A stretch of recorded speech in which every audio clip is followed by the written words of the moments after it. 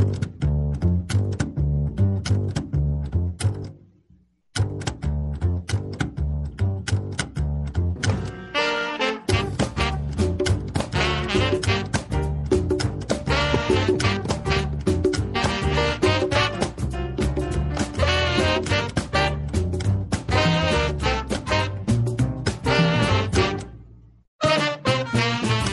afternoon and welcome to Dateline New Haven on WNHH FM, your home for community radio. I'm Paul Bass, inviting you to look behind the headlines on the stories that make our community tick. Well, it's the home stretch, folks. 6 weeks, a little less, from Election Day.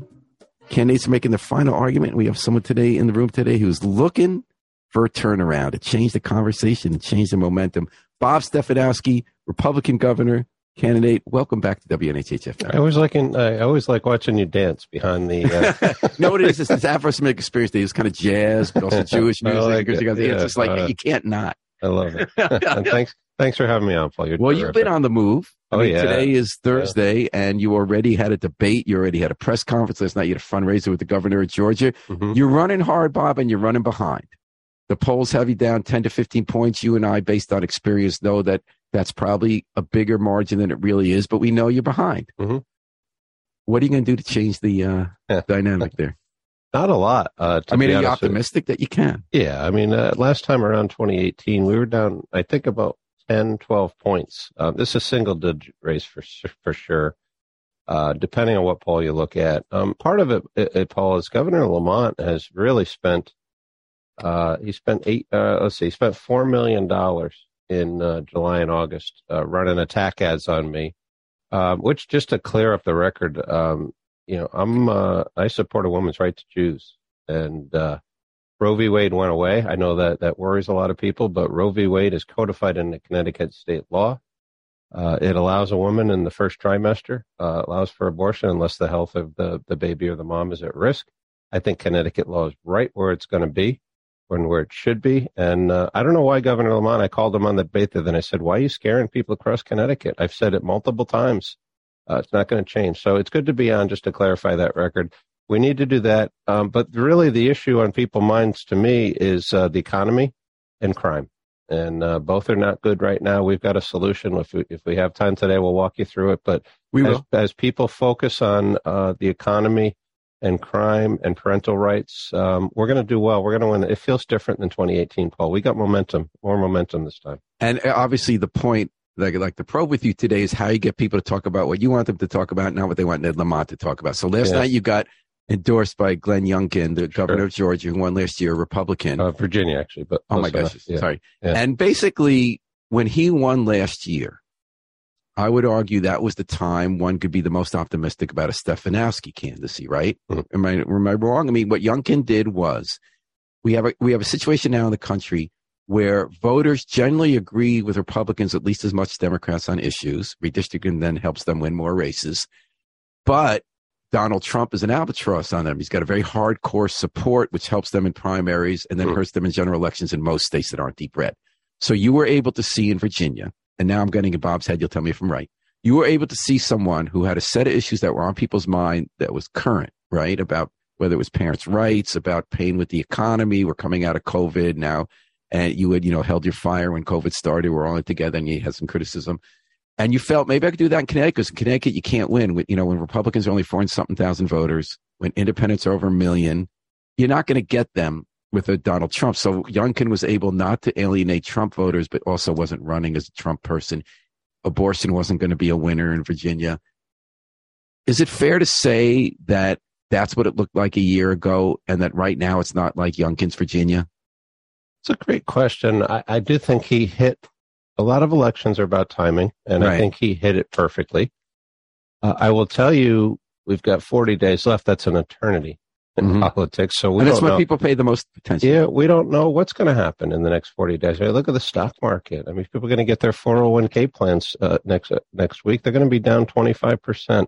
Yeah, I've been noticing it's like in the 20-25% range. Stock market is horrible right over now. The year. Yeah, I think, Paul, the difference I think in 2018 versus 2022 is a lot of the social issues, which don't necessarily work for a Republican and a Democrat state, are coming our way. And the most emotional issue I see out there is government getting between parents and their kids. And whether you're Democrat, Independent, Republican, you want to be able to raise your kids. And I thought Governor Youngkin did a terrific job of articulating that. I think he's gone a little bit further than I would go. But the fundamental practice is, let's get schools back to teaching reading, writing, and arithmetic. Let there be enough so that kids are tolerant of other viewpoints. But we should be teaching our kids how to think, not what to think. And John Allen has a question about that, but first, we will read it, John, but first I want to let Bob fully explain the position. So first, tell me if I'm right in how I'm summarizing where you and Lamont stand so they can ask you a further question about it. Sure. So you've said you're not going as far as Youngkin on the transgender issues, but you did say you didn't think that certain sexual issues should be discussed in grade school, including gender and sexuality, that you shouldn't have the bathrooms for other sex, or you didn't go there.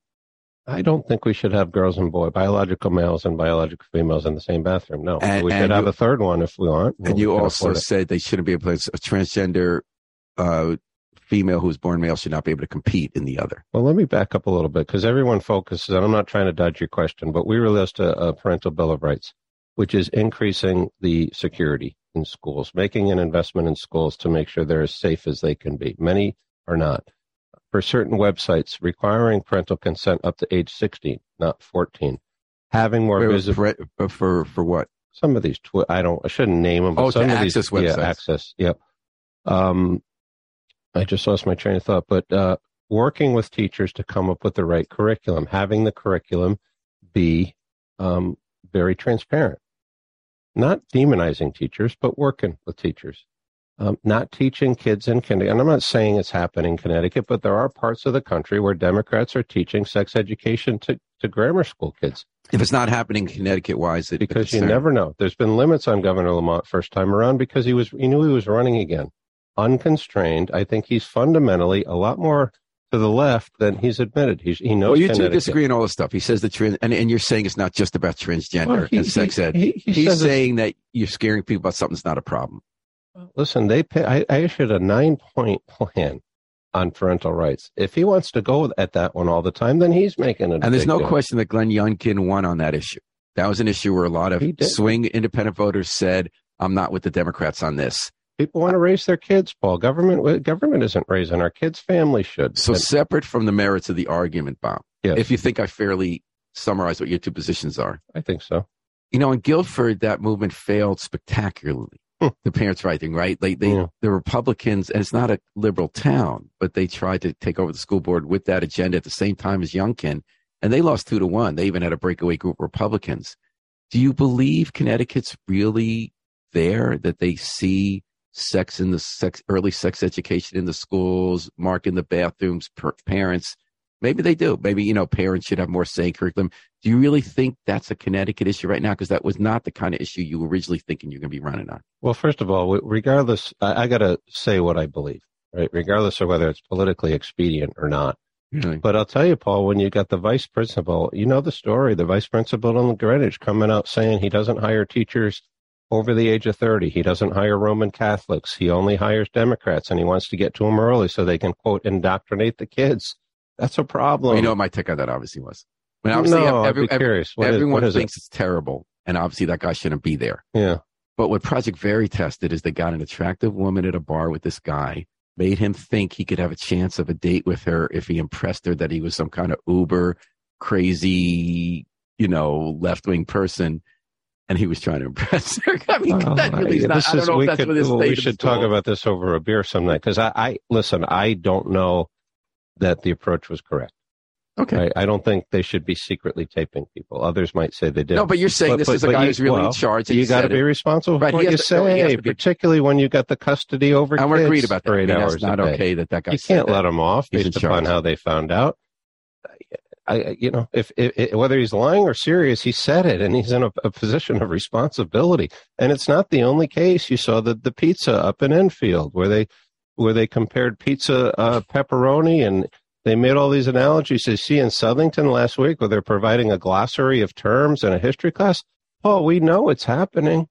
We know it's happening. To the extent of other states, I don't know.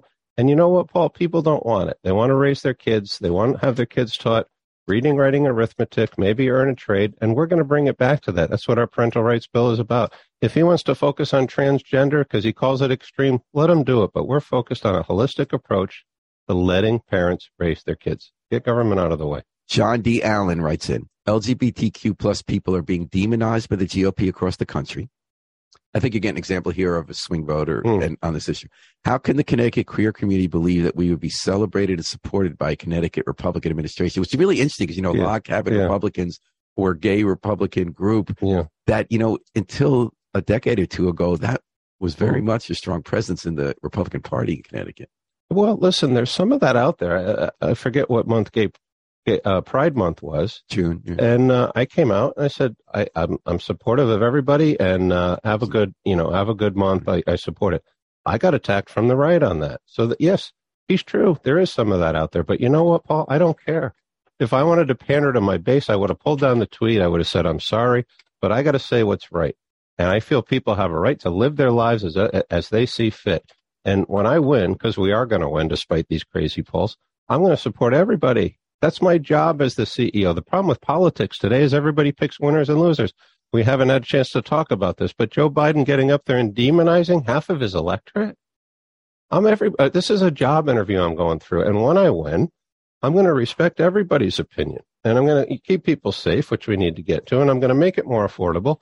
And I'm going to work with teachers and the school boards and the parents to make sure that parents are able to raise their kids as they see fit. I won't give you my stump speech, but Paul, I grew up 5 miles from here on not even 5 miles, on Dixville Avenue. And I was at dinner every night at 5:30. My dad worked at the phone company. And I don't agree with everything he said, but, that's his opportunity to say what's on his mind. And then I went to school and I said the Pledge of Allegiance in the morning and I learned reading, I learned writing, I learned arithmetic. I went to woodshop. Personally, and maybe all of your listeners and viewers don't believe, I think we need to get back to that.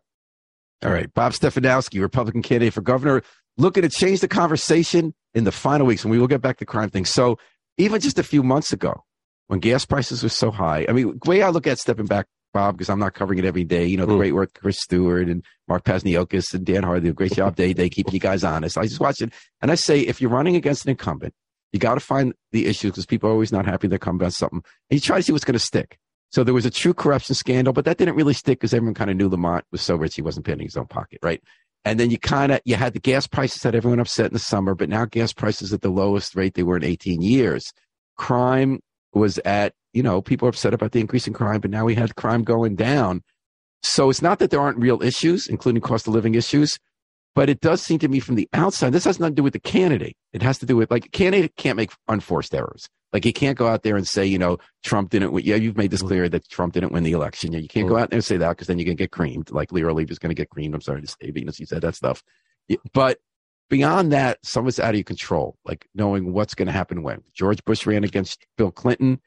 He actually the economy was actually getting much better, but didn't get better until the day after the election, right? So he won on the economy. Do you kind of feel like the rug got pulled out that gas prices go down their lowest in 18 months, crime goes down? I don't know where to start with that one. Were your issues taken away? Well, I don't know where to start with that one. I love talking to you, actually. I have to admit it. I love talking to you, too. Gas you definitely got the beer vote. Remember they used to say the candidate wins if you want to have the beer? Right. I don't think that's true anymore, by the way. But you definitely got the beer vote. So let me start with gas prices. Yeah, they're down, but they're still up $1.50 from when, Governor Lamont and Joe Biden came into office. Let's talk about, we just had a press conference on public safety. And any of your listeners, I'd really be interested. Does anyone really think crime is down in the last 4 years? Sexual assault is up 23%. Murders are going to be at almost a 20-year high in Hartford this year. New Haven, they went down in half this year. New Haven. We got a better chief. Yeah. But maybe crime is down in Litchfield County, but it's certainly not down in the cities. And you're certainly not hearing people say, geez, there's less car thefts or there's less catalytic converters. And maybe people tell me what they think I want to hear. I got hit by the catalytic converter. But we parked now deeper in the driveway. Did you really? Yeah, that's a bummer. If you've been to the Hamden Mart, I grew up in New Haven, North Haven. I used to ride my bike to the Hamden Mart. There's elderly people getting accosted in broad daylight. That never happened when I was a kid. So I don't know what time frame you want to use. Maybe crime was down last year, but it's certainly not down over the last 4 years. It's certainly not, and I think they used last year's numbers in that report. It's certainly not down this year. So, to be him for Governor Lamont to be taking a victory lap on crime, he got a 97% voted disapproval from his own state troopers. 97% of the troopers said, we don't trust his leadership. That's unheard of. So crime is a real problem. He can try to spin it away. So what was your crime plan today? You had a press conference. What's your crime plan? First of all, the police accountability he passed, portions of it, in my opinion, need to be reversed. We need to hold the police officers that do something wrong fully accountable. This thing, with the horrible incident with the guy in the back of the van and that video and why he wasn't, in a seatbelt. Or why they dragged him on the floor instead of getting to the hospital. And multiple people were doing it. That's not right. And you have to hold those people accountable, and I will when I'm governor. But for the other 99% that are trying to do the right thing, it's hard. They took away their qualified immunity. And I don't think personal assets should be at risk if something goes wrong that really isn't your fault. And the result of that, Paul, no more high-speed chases, no more really trying to search these things out, because officers are saying, well, I'm not going to do it. City of New Haven's down 100 officers. And you're not the only one saying that, Bob. People are saying that police officers feel because of their qualified immunity was taken away and because we have car chases, they can't get to do their job right and do the bad guys. I want to push back from what the other perspective is. Sure. That's good. And there are two questions here. Yeah. One is, I don't know that there's evidence that qualified immunity is the issue, because if the system works right in the courts, it's actually very hard to convict a cop. For a jury to convict a cop, they really have to have done something wrong. By the way, you and I agree. Police officers, most of the time, they want to do the job right. And I actually don't believe they should usually be fired, even if they have a bad day. We had an officer who had saved a guy from a burning car who had almost killed him in a car accident. But that same officer then had a guy in handcuffs where he handled him wrong. I didn't think he should have been fired. But the qualified immunity, it has not been proved that you ever convict a cop who hasn't done something completely egregious. So your point, if it's in the professional line of duty, they should not be personally liable because they're working for the government? Well, my point is I only can tell you what I hear, and I've probably met with... Oh, you're definitely hearing it. That's definitely the line of the police unions. So, and I hear officers or the unions now getting out personal insurance to cover for it. So I have to believe it's one thing to say it. It's another thing to spend money on insurance. And then high-speed chases, what's so interesting about that, is there are definitely, and it tends to be more conservative people and some cops who say, if we can't chase the bad guys, we can't get them. But what I've noticed in New Haven, we lost a couple of beloved officers who were speeding to a scene. There actually has been a consensus, liberal and conservative, that most of the time those high-speed chases are extremely dangerous to the officers. They don't help you catch the person. That with increases in technology, that everybody's safer. Pedestrians who'll get run over in a high-speed chase, officers whose lives we've lost in New Haven, and the people themselves driving, even though they've caused the problem. That actually there's a very good reason not to have the car chases, that you don't solve crime more. You actually have more people die. And that there are other ways to catch up with the people, especially with getting GPS and getting the photos of it. So do you think when you say we're not chasing them, we're not solving crime, is that something you believe based on evidence? Well, you could debate whether high-speed chases are appropriate. Every situation is probably different. My point is, one of the big things I also hear with police officers is lack of respect, and they don't think the governor respects them. And it was in vogue 2 years ago. And I understand why, after the horrible incidents we saw, to defund police, not respect them. And that's why we have 100 officer shortage in New Haven. And again, this is not about allowing police. You think that's why New Haven has the shortage? Absolutely. Because, there's a nationwide shortage in all industries, right? We can't get enough public health people to keep track of cases. We can't get enough people at the library to keep open hours. Police officers are, under a lot of pressure. Why are so many retiring early or as soon as they can? And why are the recruiting classes so small? I don't know how to explain it. It's a combination between lack of respect, lack of pay, and a police accountability, in my view. And it sounds like we could debate it a little longer, but in my view, that's gutted police forces across our state. Okay. Bob Stefanowski running for re-election as state. Now, another big issue has been affordable housing. Yeah. And you would like to get rid of 830G, which says if a town has almost no affordable housing, and there's a benchmark, then if someone wants to build affordable housing, they're not always talking low-income housing, like the ones they're fighting in, is it New Canaan, or I forget where it is, where they don't want something that's like where firefighters could move in, that they have to show there's a reason not to let someone build apartments in some place that's like 1 acre zoning.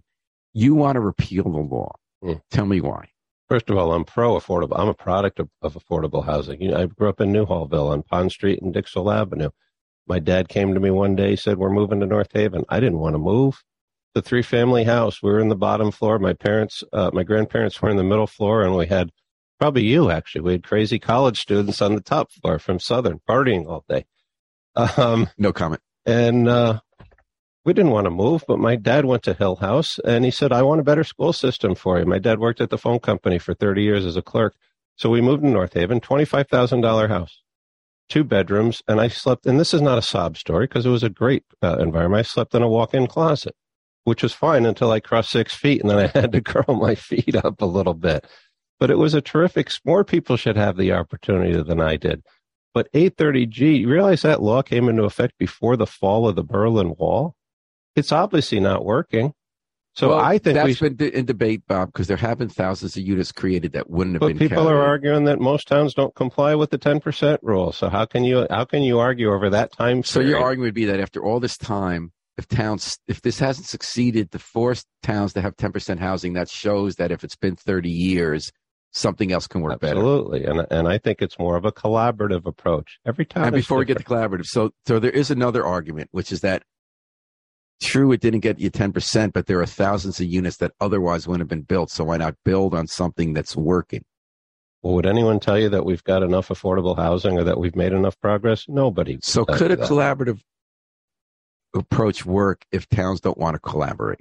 Well, and you need to bring the stick out at some point. But right now, all we're using is the stick. We're saying submit a plan. If you don't get to 10%, we're taking away your funding. That's not the way to work with towns and cities. We've got hundreds, if not thousands, of abandoned properties on the books that the government owns. Let's refurb some of those. Let's work with the towns and cities and create quality. So you're saying there's low-hanging fruit first. There's low-hanging fruit but there. You're deferring the tough question of what the stick would be. And that's okay. You're running for office. No, I'm not trying to dodge it. You're not one I can dodge. At some point, yeah, you need to sit down with the mayor and say you're not doing enough. And we're either going to fine you or we're going to do something. But right now, but that mayor can't get reelected in New Canaan if he does anything. She does anything. Some of these towns are doing pretty well. They've got reasonable plans. Some of them are actually over 10%. And the rules are wrong. Why do you count a senior in affordable housing half a person? Why, if it was built before 1990, doesn't it count? So this is not about trying to skirt the rules. It's about changing a situation. We have an affordable housing crisis, and there's been a bill in effect for 40 years. It hasn't worked. It's tried to, maybe not 40, 30 years. Time to change our approach. So one thing I think about when I step back, separate from how it gets discussed on the campaign trail, how do you really desegregate? I mean, whether it's schools or housing, if people don't want to be with people who are different themselves or have diversity around them, or if they're in a suburb and they really just want to have no density, what's at the root of it? We know that race is part of it. We know that part of it is how people just want to live and they have more means and they want to keep out the next person. We'd like to move to a beautiful place and build a house, but we don't want the next person to build a house because we want our view there. How do you fund them? If people are going to resist it the way they do and not make laws work, are there other approaches rather than laws that could, or do we just say, look, it's not going to happen if people don't want it. Let's just give more aid to cities where people congregate and throw up our hands on that issue. I don't know where there's so many things in there. One of the best courses I ever had, I took it at GE, was called Unconscious Bias. Everybody has it. You don't realize it. And I think the more we can make people sensitive to it, the better. In terms of education, I think the education funding should follow the child.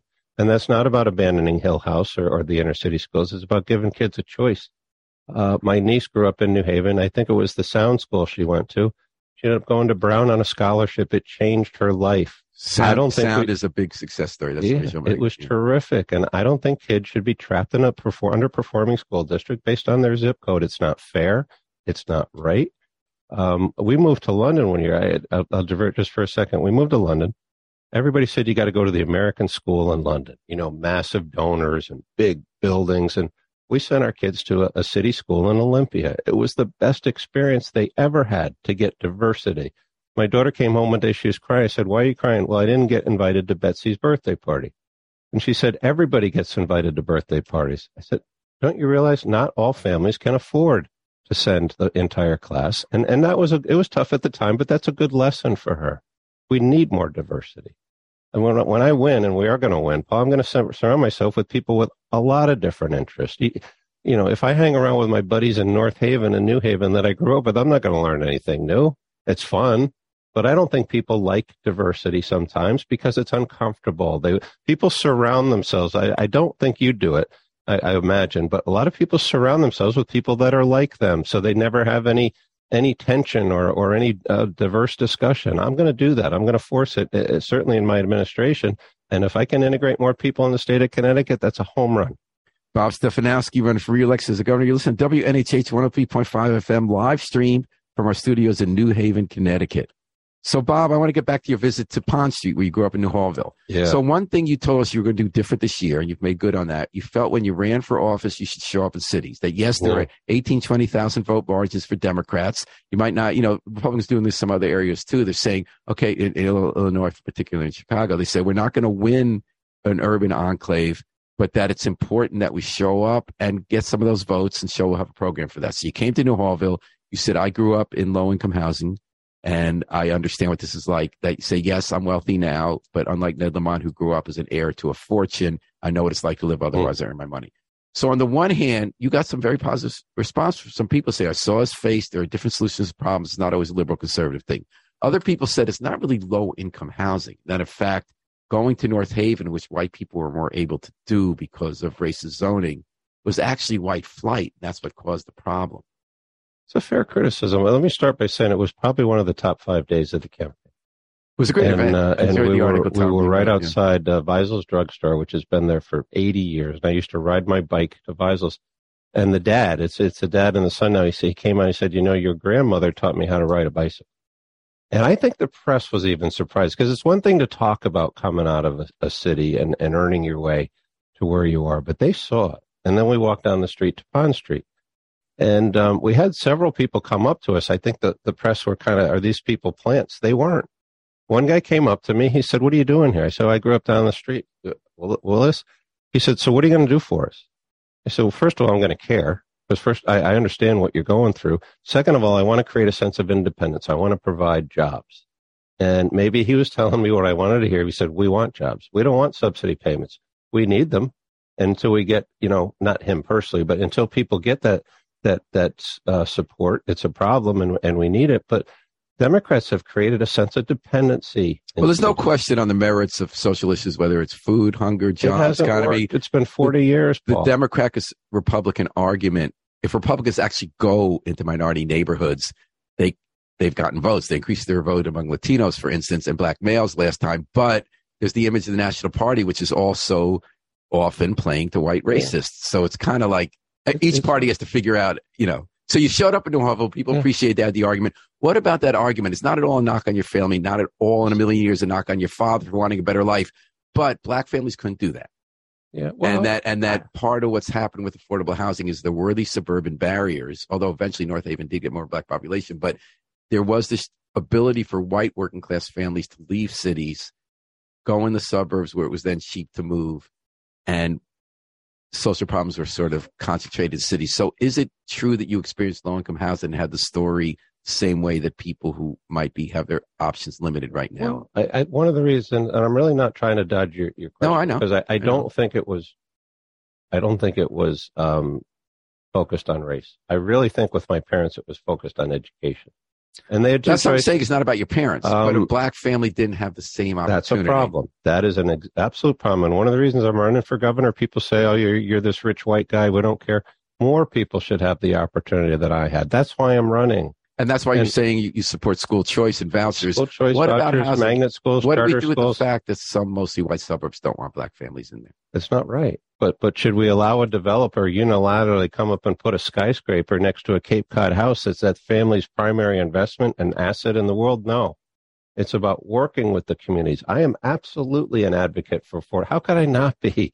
I'd be pretty cynical or a pretty bad person if I wasn't for what got me through this. And I guess 20 years ago, $25,000 was a lot, but my dad bought a $25,000 house, a 30-year mortgage. And I remember him reconciling the checkbook at the kitchen table to the penny every month.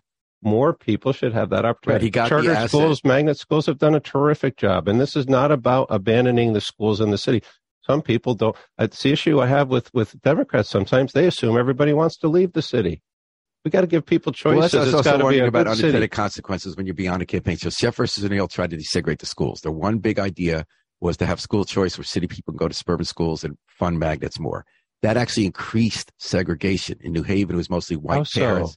White parents more took the advantage to go to the suburban school. Interesting. And then the black families who did found that they really weren't welcome there, you know. That's not good. So that's why I was saying that I think some of these problems go beyond the way we talk about them on campaigns. It's more complicated. I hear you. But what I'll tell you, Paul, I'm committed to try to make it better. And sitting with a law that's been on the books for 30 years that hasn't made it much better, that's not the way to go. I'm going to work with teachers to do it as well. This is not demonizing teachers. One quick question. My wife is a Mets fan. Yeah. So she's been watching this pennant season. And you and Ned are all over there with your commercials. And I get kind of jarred by it because first Ned has a commercial saying, I fought for the minimum wage, when it turns out he was against his party on that. And then you have people saying, I'm mad as hell, my utility bills are up, I blame Ned. But how can they blame Ned when, and by the way, I don't think either of you is lying. I don't think you guys have gotten ugly. I think Connecticut, he's lying on his pro-choice commercials. That's but what I mean is they're not saying things about like, you stole this, you did that. Yeah. But anyway, I think the tone has been civil and better than it is in other states on both your sides. But when I'm watching that, I said, well, Ned, you kind of stretched the truth there on the minimum wage. You really fought your party's left wing on that. And Bob, how can you have someone saying I'm mad at Ned when my utility bill's up, where everywhere in the entire country, in the entire world, every red state, blue state, utility bills have gone sky high because of the war in Ukraine, because of problems with the supply lines, because of climate change storms. Was it really fair to attack Ned on utility bills? You know who has the highest utility bills in the continental U.S.? State of Connecticut. And that's who has the second highest taxes in the entire country? The state of Connecticut. But that was true under Rowland too. You know who? In fact, maybe he didn't do a good job either. You know who regulates the utilities in Connecticut? The state of Connecticut. You know what Eversource gets every year, regardless of their performance? A guaranteed 9.5% return. We're going to disband PURA, the Public Utilities Regulatory Authority. We're going to put consumer advocates on that board. We're going to hold them accountable for their performance. And we're going to get rates down. Right now, people are filling their oil. I know it's not electricity, but people are filling up half their oil tank, Paul, because they can't afford to fill it and keep feeding their family. Meanwhile, I'm going to sound stumpish here, but meanwhile, we got $6 billion budget surplus in Hartford. We need to give some of it back to people. He says it's a rainy day fund. It's pouring right now in New Haven. You know what's been interesting to me about that? I feel like Democrats and Republicans have changed sides on that. So we have this big surplus, and Wall Street has said that Ned Lamont's done a good job with our finances because the recession's coming and he's built up our reserves. And the Republicans are saying this is the rainy day. If you have $3 billion in reserves, spend some of it on tax relief. And the Democrats are saying a recession's coming. We have lower borrowing costs because we did these savings. Let's be fiscally conservative. He's not doing it because Governor Lamont's not doing it because he needs to call a special session to do it. And he's worried about controlling his own caucus. And the standard rule in politics is don't make waves. Don't call a special session in an election year. Why in the world did he let the diesel tax go up? It was scheduled to go up. He didn't stop it because he would have had to brought the legislature in. Well, and he's didn't afraid. Go up. It went back to where it was before a temporary loss. It increased the price of gas and I love this debate. It increased the price of gas when they were at all-time highs. Why would you ever let that happen? The only reason is politics. You don't want to get in the room with Republicans and Democrats. You're afraid it's going to get out of control. You think you're up by 15 points, so you play it safe. I'm not going to play it safe when I'm governor. I'm going to put the people of Connecticut first. All right, Bob Stefanowski, running for election. Thanks so much for coming back in. I always love these debates. We got to have more time. Can we do more time someday? Sure. We'll do a double. And what I want you to do is get stumpish. You got 30 seconds, Bob Stefanowski. You're down in the polls. Some of the issues you're hoping to run on aren't swinging your way. What do you want people to know in 30 seconds as we go this home stretch of campaign about why? I'm timing myself here. Yeah, okay, I should do that too. Okay. Listen, if you honestly think it's safer than it was 4 years ago, you honestly think it's more affordable than it was 4 years ago, you think education is better and a parent's ability to raise their kids, you think the infrastructure is better, vote for Ned Lamont. I get it. I've got a plan. We don't have time to go through it, to reduce taxes, to reduce inflation. I got a public safety plan that's going to support law enforcement, still hold them accountable, make people safer. And I got a parent's bill of rights that's going to help us raise our kids. That's what we're going to do. It's time for a change, Paul. We've had 12 years of a Democratic governor, 40 years of a Democratic legislature. It's not working. It's time for a change. The second hand doesn't work. But you came in. Keep going forever. Bob Stefanowski, you made it in. Bob Stefanowski, thanks for joining us. Always great to be on. Okay, you're welcome back anytime. Okay. Thanks to Harry Drost, the best station manager in the business, keeping it going on 7 or 8 platforms. I've lost count. We're going to take it out with the Afro-Semitic Experience performing I Wish I Knew How It Would Feel to Be Free from the group CD, A Plea for Peace. This is Paul Bass inviting you to fly free with us all day and all night at WNHH, New Haven's home for community radio.